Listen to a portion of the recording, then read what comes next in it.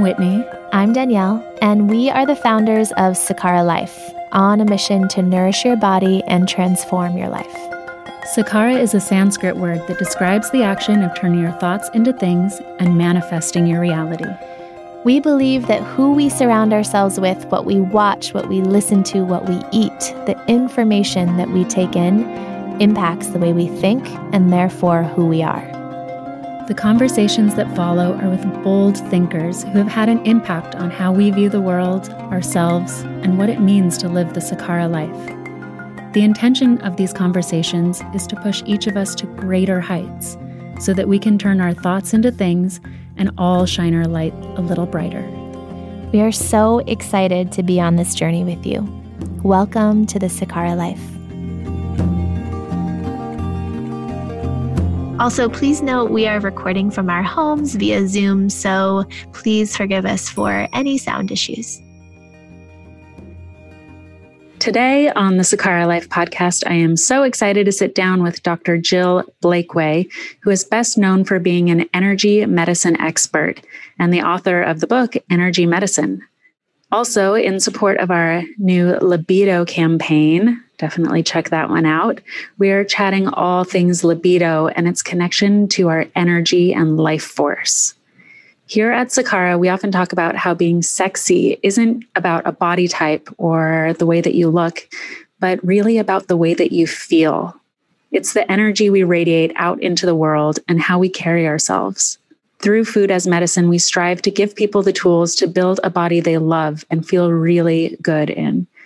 As Danielle likes to say, food should make you feel sexy. And we are so excited to bring this conversation to you today so you can better understand the connection between the food we eat, our thoughts, and our energy, and how it all affects our libido. Dr. Jill Blakeway is a doctor of acupuncture and Chinese medicine, a licensed and board-certified acupuncturist, and a clinical herbalist. Jill founded the Yanova Center in 1999, and she is also the author of Energy Medicine and Sex Again, Recharging Your Libido. That's her new book, which focuses on women's sexual health. Dr. Blakeway also founded the acupuncture program at the NYU Lutheran Medical Center in Brooklyn, New York, where she acted as head of inpatient acupuncture services for many years. Her work has been featured in New York Magazine, New York Times, Martha Stewart Living, and Town & Country, just to name a few. She's also made an appearance in our Sakara sessions that we do, these monthly events. And she is just an amazing person all the way around, an expert in energy. And we're so excited to have her on the Sakara Life podcast today. So let's get into the conversation. I remember I came to visit you on my fertility journey, and we did some acupuncture and some energy moving and that type of thing. So, I have a special place in my heart for you and what you do. Thank you, Whitney. Well, I'm so excited to have you on the Sakara Life podcast today and to be talking about a hot and steamy topic. Today, we're going to be talking sex. And this is really interesting to me because I think of you as the energy doctor, that you wrote the book Energy Medicine, which I love, and you really dig into the science behind energy and how it works and how it's a real thing and it affects our bodies, it affects our lives, it affects our relationships.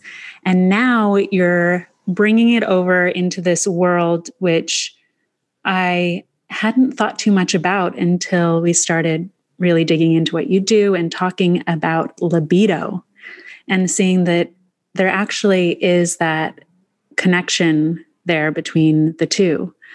So I'm so excited to dig into that. But before we get started, I almost forgot the important question that we ask all of our guests who join us on the Sakara Life podcast, which is, what do you feel is your mission here on Earth? It's such a good question. And like a lot of people, and I bet this is true for you too, my mission has changed as I've gone through my life. So I went to Chinese medical school. I did a master's originally in Chinese medicine with just a desire to help people. It was kind of as broad and naive as that. And then That was over 20 years ago. And as I've continued to work with people, I've begun, particularly with my last book, Energy Medicine, which you mentioned, Whitney, I've begun to understand that my mission now is to explain to people how we're energetically connected and how that's measurable. As you know, because you've read the book, Whitney, people who are interviewing other people like you and I are now, one person's heart waves start to show up in the other person's brain waves. Or at the University of Connecticut, they put two people in separate MRIs. And when one thought about the other, their brainwaves synced up, even though they were in different rooms. And so I feel that in this stage of my journey, my mission is to explain that we're all connected in imperceptible but very important ways, and that we're affecting each other. So we need to be very conscious of what we're putting out and what we're letting in. Absolutely. And I love that you're bringing the science to this and bringing awareness to this, because so many people just call it, like a synchronicity of, oh, I was thinking about this person and then they just happened to call me. And this happens to me all the time. And especially with the people that I'm closest to or I feel most connected to, I can be thinking about them and then they feel it and they say, oh, I was thinking about you too. And it's not just a coincidence. It actually is science. Can you talk a little bit about that? Yes, we're only just being able to explore it. And it's what I looked at in my last book, Energy Medicine, was all the ways we start to be able to measure our connection. And I started, to be honest, Whitney, because I had strong energy coming out of my hands that people could feel. And I had no idea what it was. I thought, for all I know, this is a placebo and people are very impressed by it. And then they get better, but it's not really doing anything. And so HarperCollins paid me to go around the world asking people, what is that connection? And can it be used as a prompt to heal people? And what the scientists call it is a resonant bond, that we appear to create a resonant bond with each other. And this is actually important for sex too, but for all sorts of things. So for instance, when I'm with a patient, I submitted my body to science. And what I found out was that when I'm with a patient, my heart and my brain go into internal coherence, is what it's called. They go at the same frequency. And to do that, I slow down my brain quite a lot. And then the patient's heart goes into the same frequency as mine, thanks to something called mirror neurons. And at that point, magic happens. Information gets passed. The patients tell me they feel really peaceful. I actually feel really peaceful too. It's a very nice, connected feeling without any kind of pull to it. And you can imagine this is applicable for sex too, that sex at its best is a form of energetic connection. Yeah, let's dig into that. So I want to know, what happens during sex from an energetic perspective, and how can we get there? How can we make it more of an energetic experience? Well, I wrote my second book, Sex Again, back in 2013. And my first book was called Making Babies, and it was all about how to get pregnant. And then my fertility patients would tell me that they'd worked so hard at getting pregnant that they thought they may never want to have sex again. And so I wrote a book called Sex Again. And to do it, I drew on my own field, which is traditional Asian medicine. And I looked at the ancient Taoists in China who had a complex system of sexual exercises, sexercises, if you would like, to help people have energetic connection. And so thousands of years ago, they understood that the important part of sex was the energetics of it, and that sexual experiences can either pay in and make you feel better, or they can be detracting in some way and you can feel diminished by them. And so the question is how to have more of those sexual experiences that pay in. And in the book, I look at all sorts of exercises, and we start, as all sexuality, I think, does, with exercises you do with yourself to circulate your own sexual energy. A lot of us concentrate our sexual energy in our pelvis. We don't let it spread too far. It starts to feel a little out of control. So I do exercises to help you move your own sexual energy. And then we do the same exercises. If you have a partner, you do them together. And they're aimed at creating that sense of connection. And what I think that sense of connection is, Whitney, is I think at some level, our consciousnesses are all one. And we kind of know that. And we don't get in our very sort of physical existence here on the earth, we don't get to experience oneness very often.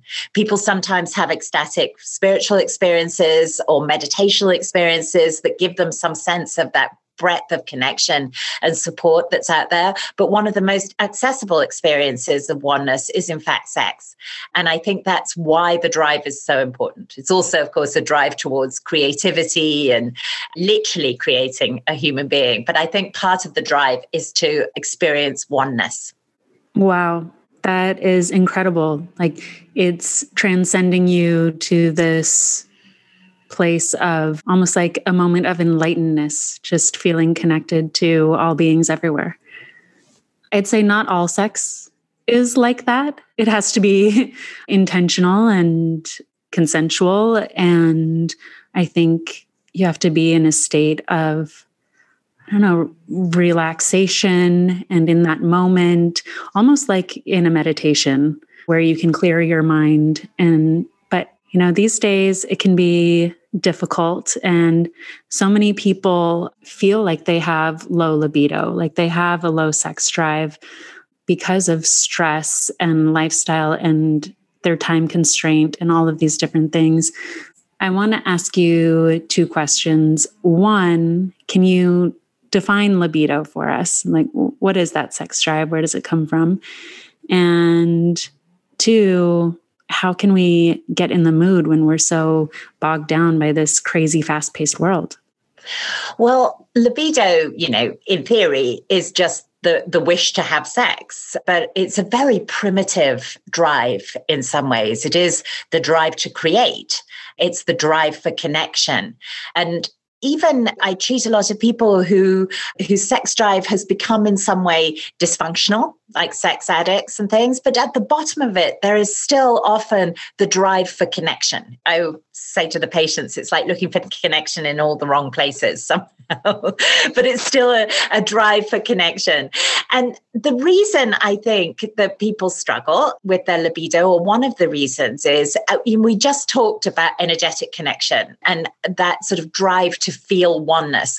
Well, one of the ways that we experience oneness is by letting go of the self.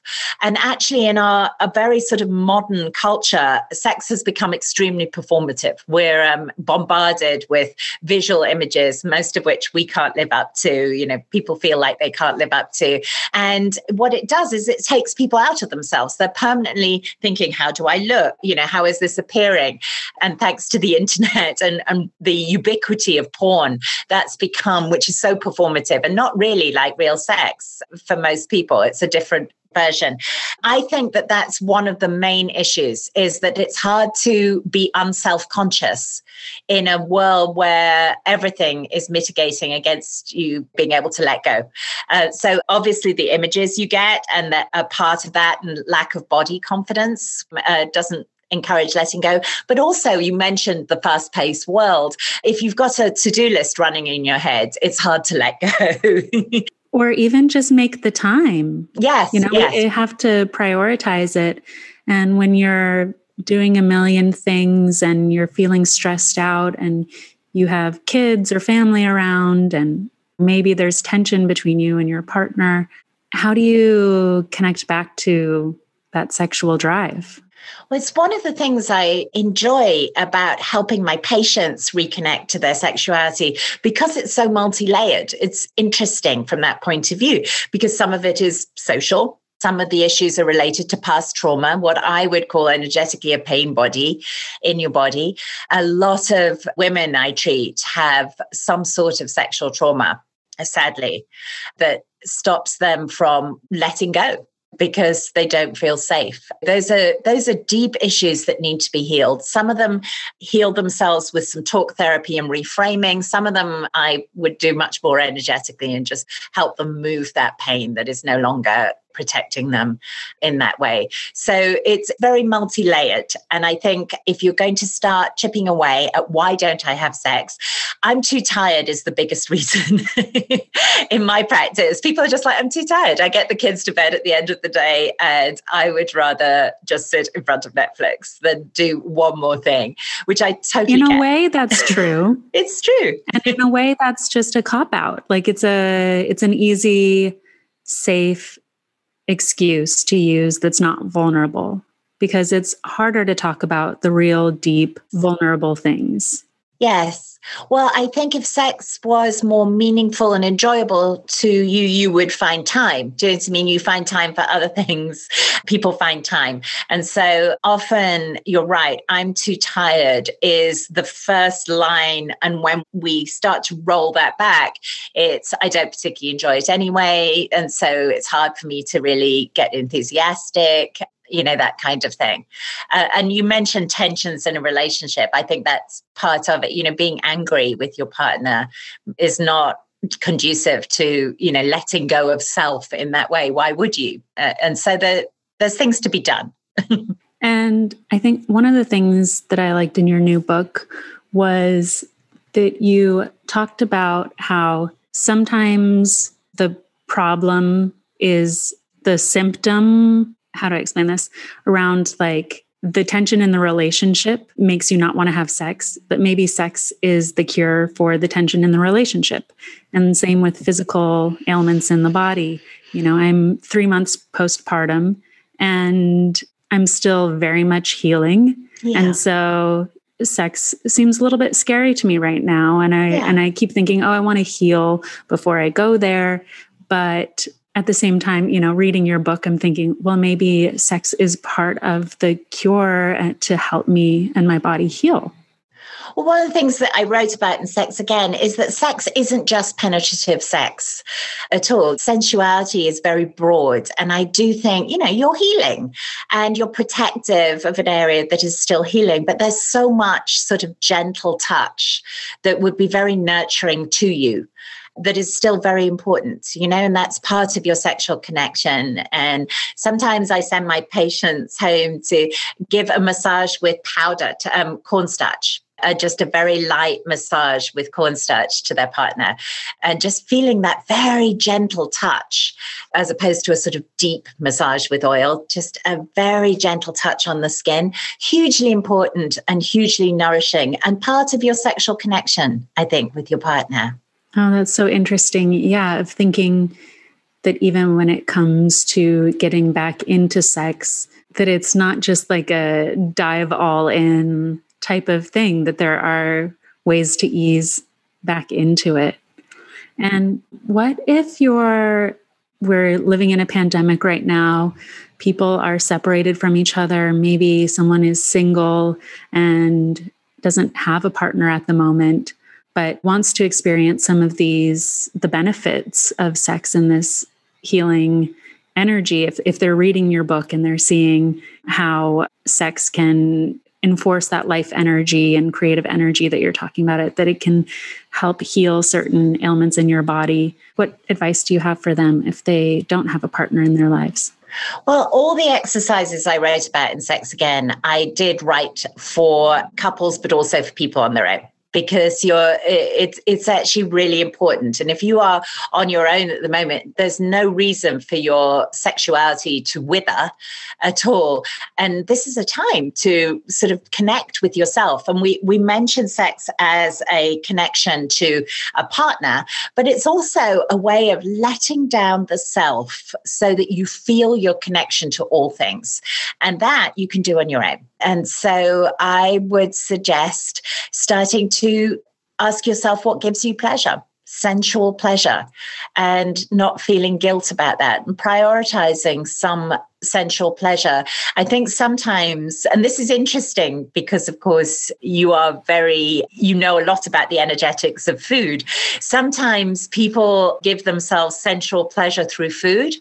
And sometimes they do that beautifully through Sakara type meals. And sometimes they just kind of start to give themselves that sort of hunger, that craving for sugar and heavy carbs that kind of push down. That's a way of numbing your feelings. Yeah. And at Sakara, we definitely talk about the energy of food and how food carries an energy. It carries a life force. And are you eating foods that energize you, or are you eating foods that are taking away that energy? Just like you're talking about sex that energizes or sex that takes away. And that one of Danielle's taglines that she shares is, food should make you feel sexy. And what she means by that is that the foods that you eat should energize you, that they should increase that life force in you and not make you feel bogged down and bloated and not good in your body, but make you feel energized and really amazing in your body. And that sexy is not a shape, a body shape. It's not a body image. It's really an energy. It's how you feel, right? It's like what you were talking about. Yeah. And there's something about nourishing yourself with whole foods that are full of life, that vibrate with information, is how I'd see it, that sort of energy that is very self-loving. Yeah. And then there are ways you can eat that are very self-punishing.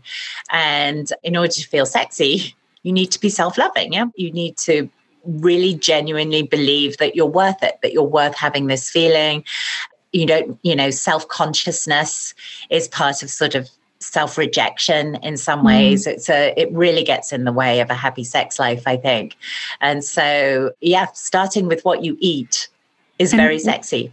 And when you're talking about this self-confidence, what do you think about faking it till you make it? I'm not talking about faking orgasms. I'm just talking about like this, maybe you're feeling a lot of self-loathing. Should you kind of fake it till you make it? What do you think? Well, it depends on the state of your relationship. Yeah, there are relationships that have some inherent abuse in them where just faking it perpetuates that and is not good for your soul. And if you're in one of those relationships. But if you're just tired and you've got out of the habit, I do think sex leads to more sex. It's funny how that happens. My patients tell me, oh, you know what? We just had a quickie and I felt more attached to him all day. And I realized, oh, that was fun, kind of thing. There is a time to just do it because happy, healthy sexual connection leads to more happy, healthy sexual connection, I think, and closeness. So actually whether that would help you or whether that's just prolonging something dysfunctional for you, I think. People know. And back to this, let's say you don't have a partner. Perhaps you're also postmenopausal. How important is sex at that time in one's life?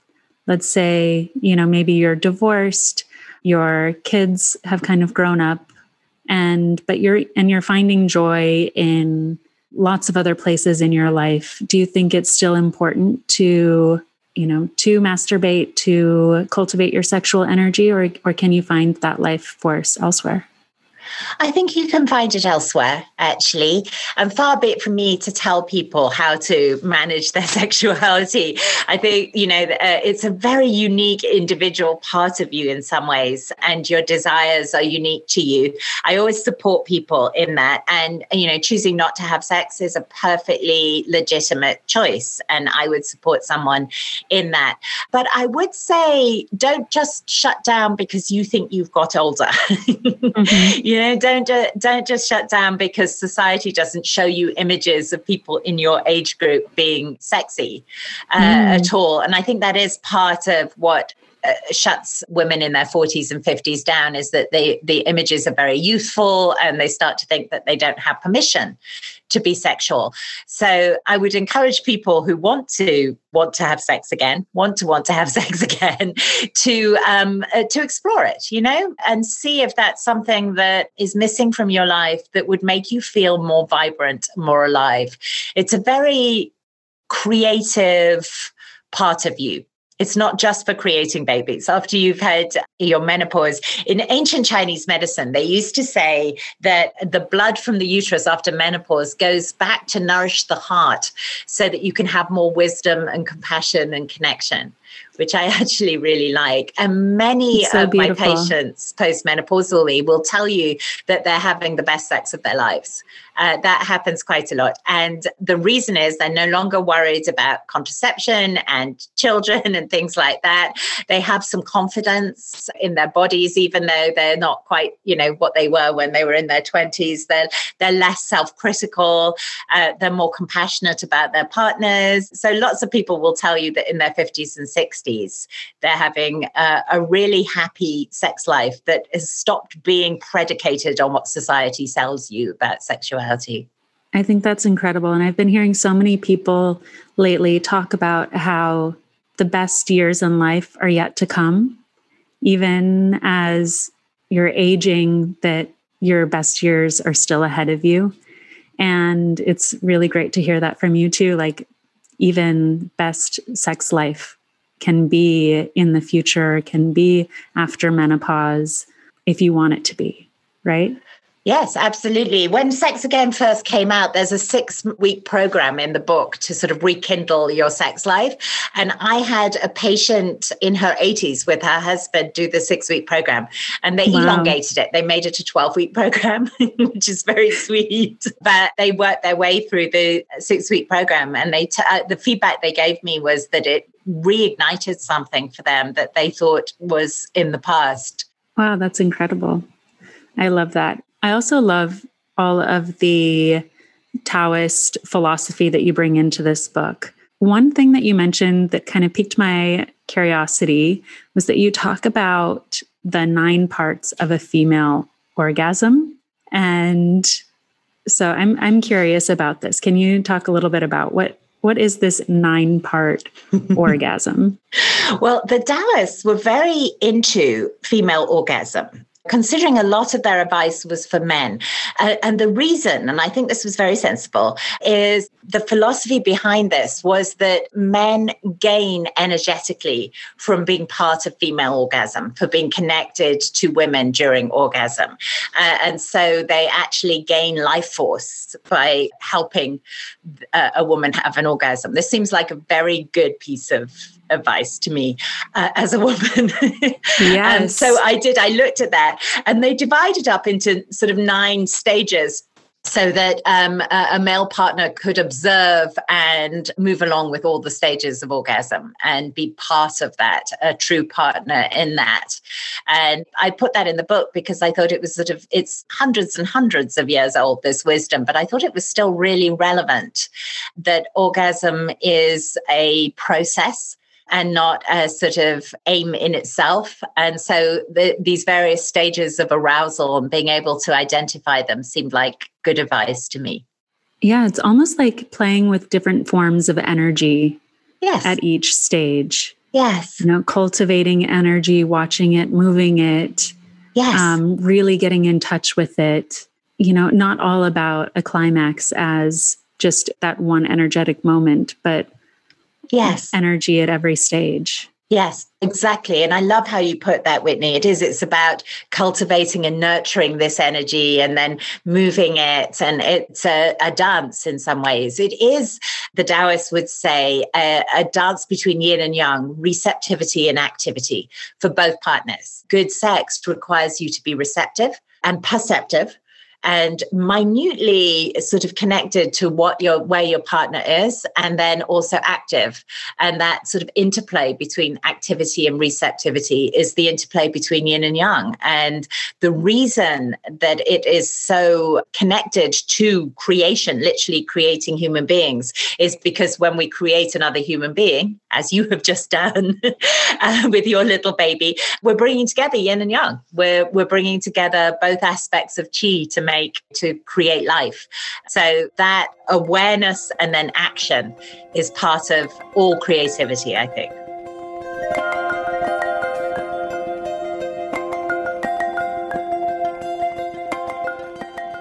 And now for a quick break. I'm so excited to tell you a bit more about an exciting campaign we're launching this month. From February 8th to February 28th, when you purchase a Metabolism Super Powder subscription, you'll receive exclusive access to amazing content from Kama, a sexual wellness app, and a special gift from Foria. You'll also receive a ton of educational content around the female libido, new exclusive Metabolism Super Powder recipes, and so much more. If you're interested in participating in this special offer, for a limited time, we are gifting you $15 off your first purchase of our best-selling Metabolism Super Powder.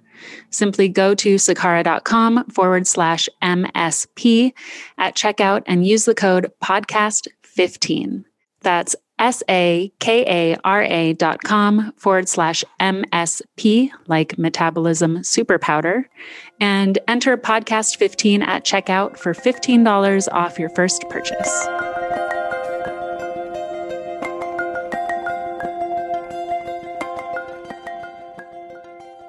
And let's talk about this yin and yang.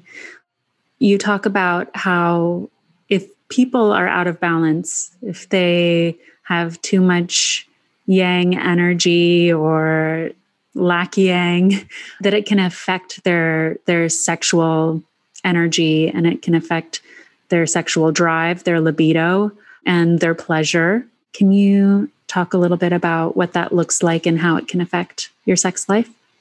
Yes, there's a misconception that yin is female and yang is male.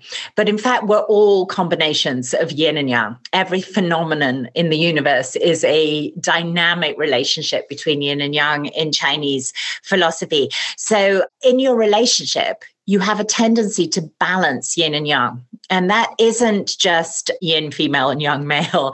It's, some of your responsibilities are more sort of receptive and nurturing and yin, and some of them are more aggressive and outward and yang. And if you go too far in one direction, you can start to put pressure on your relationship. And in the book, I talk about when I was in the early days of building my business, I had to be extremely young. In order to, you've built a business, you just have to work and work and work and kind of hustle and get out there.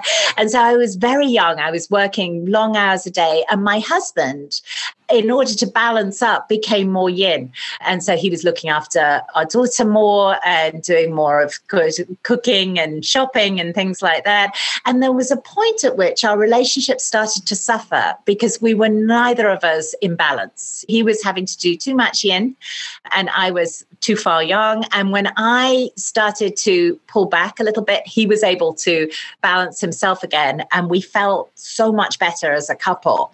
And it was just applying the principles of Chinese medicine. He's an acupuncturist too, was really helpful for us. We could see it. We were like, well, my workload is making you too housebound. We need to balance it up, which we did. And I wanted couples to be able to look at their relationship that way rather than just in stereotypical gender roles, which I don't think are very helpful, is how whole am I being? Or am I being asked to be a version of myself that is not complete at this point? Am I missing part of myself? Yeah, I love that. And then also this yin and yang imbalance can affect your physical body. So can you tell us, how is this energy or libido related to your metabolism? Like that you mention in your book that it can affect your metabolism, it can affect your thyroid, different parts of your body if you're out of balance. Can you talk a little bit about that? Well, yes, if you're out of balance, I see your chi as your body's intelligence. And really, Whitney, what it is it's your body's consciousness. Your body has a consciousness. Your body takes decisions all day, completely outside of your mind. If you had to think about all the things that you needed to do, you wouldn't survive. And it's the part of our body we take for granted, is that it is intelligent. And so your thyroid is calibrating. And to do that, to go back to yin and yang, it's being both receptive and active. Every cell in your body is receptive enough to understand where it is and what it's supposed to do, and then active enough to transform given a prompt. And that is a form of intelligence, of consciousness. And so what I want is to help people understand how to support that consciousness. You know, if you think of your body as really smart, endlessly recalibrating. You have a couple of extra glasses of wine at dinner, and as long as you don't do it every night, your liver just kicks in and knows what to do and filters, and you just take it for granted, and you may be a little pale in the morning, but you're fine because your liver's handled it. And so I wanted to make people conscious of the miracle that is their body and how much intelligence and communication is going on. And then how do you support that? And of course, one of the ways you support that is with very healthy whole food, you know, that has an food that has intelligence, that has its own vibration, that hasn't been, you know, corn that has taken in the sun and hasn't been extruded and flattened into a cornflake, but still has its wholeness, is intelligent. It has taken in that energy and it supports your body's intelligence. Yeah, I love that. And I also, you know, when you think about chi and you think about this life energy and what it does to your body and how you have all of these mechanisms and they need energy to flow. We're a system, it's circulation, your heart is pumping, all of these things are happening at the same time. You need that chi, that life energy to keep those systems going, which is, in a sense, your metabolism, your ability to take food and turn it into energy, right? And I think that that's also a piece of where what you eat matters and how it affects your metabolism, because you're getting that information, that energy from a food, and it's going into your system. Is it adding to your life energy and helping that metabolism work? Or is it detracting from it? Is it putting too much stress and strain on those systems and detracting from your life energy? I see it as very much in those terms, that you can either support your body's extraordinary intelligence or you can bog it down. And you do that with the choices you make. And I think the first step in that, Whitney, is understanding that your body has consciousness, that you don't have to think, oh, I must ovulate next Wednesday. I'll put in my Google Calendar, because your body has a rhythm and an intelligence and is receptive and then active in finely calibrated ways. And you can bog your body down. And most of the chronic diseases that I treat are really disorders of communication. Poor communication between organ systems, poor communication within a system like hormonally or metabolically. And it's why actually Western medicine has trouble helping people with chronic ailments. Western medicine is extremely good at helping people with acute problems. But often these, irritable bowel, allergies, autoimmune diseases, these are disorders of your body's intelligent communication. And to fix them, you need to support your body to communicate better. And that's why eating healthily, moving your body. You mentioned getting your heart pumping. I always explain to the patients, it's not just your heart. When you get your blood moving, you're also cleaning out your liver at the same time. You're pumping blood through all your organs at the same time. And that is a really important part of your body's ability to communicate. Now, this is a weird question. This was not in my list of questions to be asking you, but it's something that's been on my mind lately that I've been thinking about, where so often people talk about the mind and the body, and they talk about them almost like two different things. Actually, they talk about mind, body, and spirit, like they're three different things.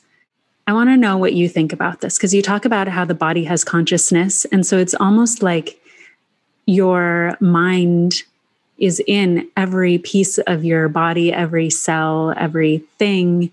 But then I think about what is mind versus spirit, and is it spirit in every single cell? And are you a spirit inside of a body? Are you a mind inside of a body? Or are you the body? How do you see it connected? Here's how I see it. And this is, just personal, having worked with so many patients. I always tell my patients that your energy field is everything that isn't skin and tissue and bone. So it is all of that consciousness we talked about, all of that intelligence, which is outside of your mind, but it's also your mind. It's also your mind isn't skin and tissue and bone. Your brain is, but your mind is part of your energy field. And so you can use it to support that consciousness in your body. Now, minds are inherently somewhat unreliable, I think.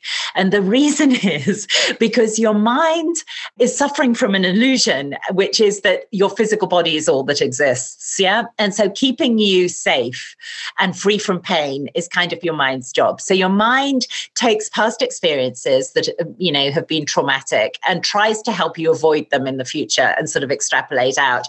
And that makes your mind somewhat unreliable.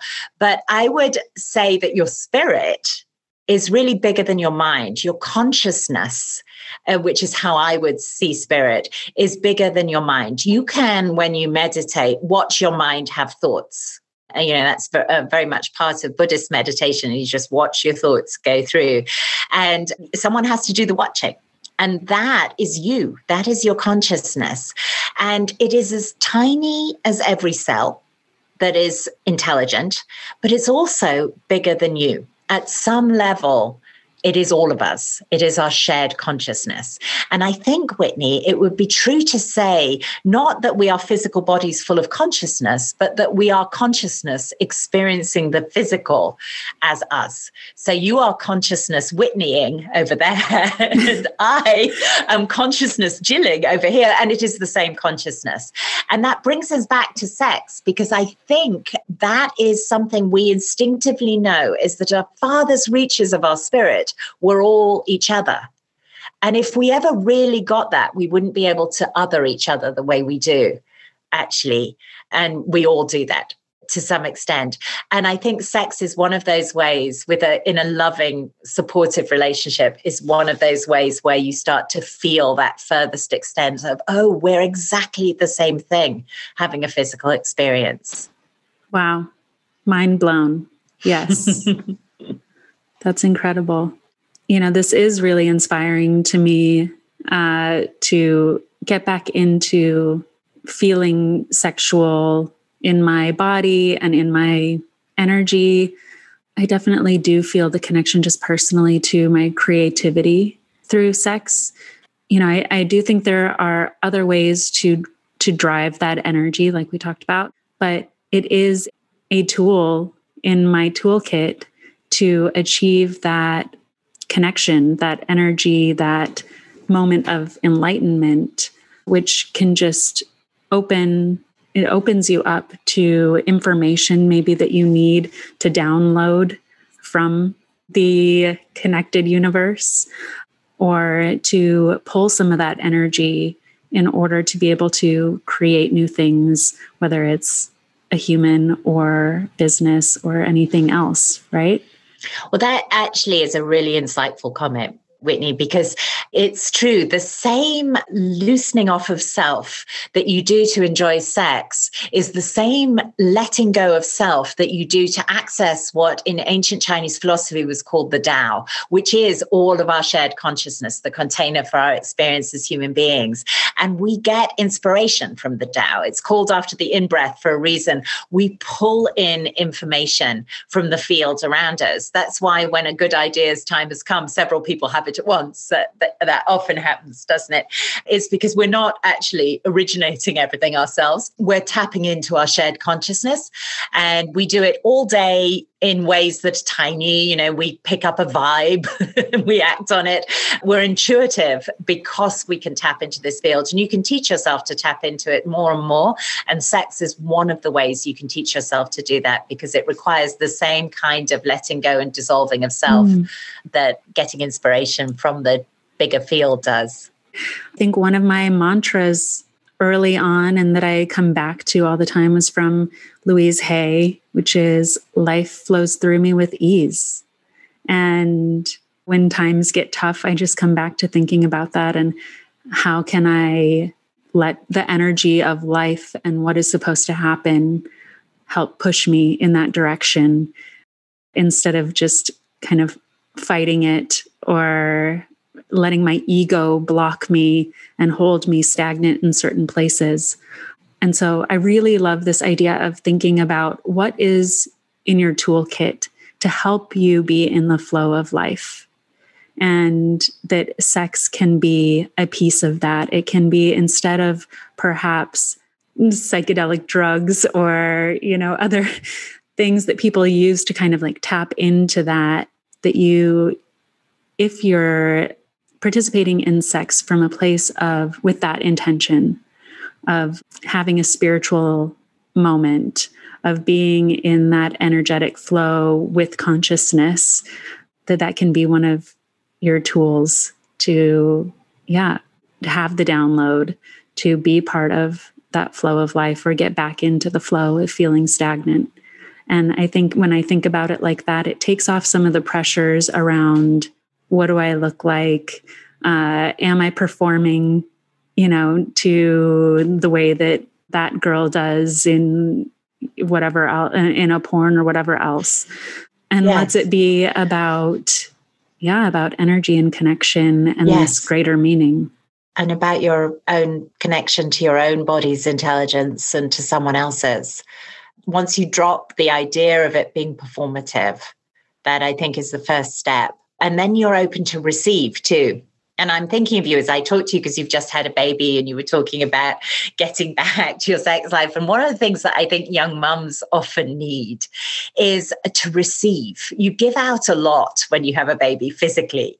And so some sort of balancing up is to sort of receive pleasure in your body. If you think about how many hugs and cuddles you give, as well as food and nourishment and comfort and picking up when crying and things like that, what you need actually is someone to give you physical comfort, and that would balance up for you a lot of that energy that you're putting out. And once you see sex energetically, you start to see, you would appreciate being held because you're doing a lot of holding kind of thing.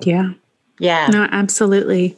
And I think, how do we get our partners to also come to it on the same plane with us?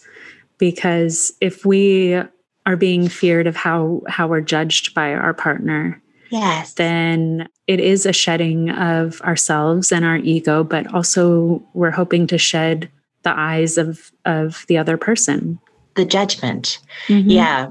I think you start by opening the conversation. There's an exercise in sex again called Kiss Like You Would Like to Be Kissed, which seems funny, and sweet, but it's a way of just showing what you need, So you kiss your partner how you would like to be kissed, and you teach them that way. And I think in any sort of supportive, loving relationship, our partners want us to be happy and fulfilled and take care of us, and they don't necessarily know unless we tell them what it is we need. And we don't necessarily know unless we ask ourselves what it is we need, actually. So the first thing is to understand what you need and then ask for it. And, not in every relationship, but I think in happy relationships, most partners would be delighted to hear what they could do to take care of you. Absolutely. And I also love that you recommend removing the judgment around sex, about how pleasurable it was it perfect this time? And just saying, it's not going to be that wow, spiritual, blow my mind sex every single time. And that is absolutely okay. Well, a lot of that is about staying present during sex. Sex shouldn't be goal-orientated, really. And it's only goal-orientated if you're like bringing past experience to bear or living in the future somehow. Just staying present in, what does this feel like? What would this connection feel like? And this is, it can be really playful and fun and kind and connecting and warm. And it doesn't have to be mind-blowing every time at all. And people get a lot out of sexual connection. Even patients tell me just even a quickie, which is all some people have time for between kids and work and things like that, makes them feel they get a sense of their connection and why they're together. And I think that is important. Absolutely. So you have so many amazing exercises in your book, and I'm excited to try some of those out and ease my way back into things. But for our listeners today, we do something that is called light work. And that's an exercise or a challenge to give our listeners to help them take that leap into doing some of this work so that they can shine their light a little brighter. So I'd love for you to share a light work with our listeners today. Let's do a bit of guided meditation. And this is something that in the book I called the loop. In Taoism, it translates as the microcosmic orbit, but I didn't think that sounded very sexy. So I just called it the loop. And it's a way of spreading sexual pleasure through your body. But to start with, it's just a way of creating the channels that move energy through your body. So let's do it together. Okay. And everybody at home, just close your eyes and take some nice settling breaths into your abdomen. And then I want you to imagine that you have tree roots growing out of your sacrum and the balls of your feet. And in your mind's eye, see them going into the ground. And just watch them go deeper and deeper and deeper. And feel the pull of gravity on your body. Feel how solid and physical you are. Feel how connected you are to the earth, how connected you are to the annual rhythm of the moon, the monthly rhythm of the moon, or the annual movement of the sun, how much the earth nourishes you with moisture and food and shelter and oxygen. You're very much a creature of the earth. However, you would just be an empty shell if your body didn't have consciousness. And we're going to look at moving that consciousness around. But first, let's connect to the part of that consciousness that is bigger than us. Imagine a ball of dynamic light above your head. And this light is both receptive, yin, and active, yang. It's literally the stuff that gives you life. Without it, you would be inert. And just bring that light into your head and take it all the way down your spine to your root and feel it as resource. Feel your connection to something bigger. Feel your whole central nervous system, your brain and your spinal cord just light up with information. And then put your focus on your pelvis. And imagine a bowl of warm oil in your pelvis. And this bowl has a straw going all the way up your backbone to the top of your head. And when you breathe in, just take the oil up the straw all the way up your spine, through your head to the top of your head.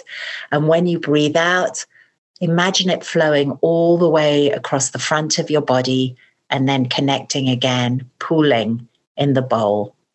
Breathe in, take the oil all the way to the top of your head.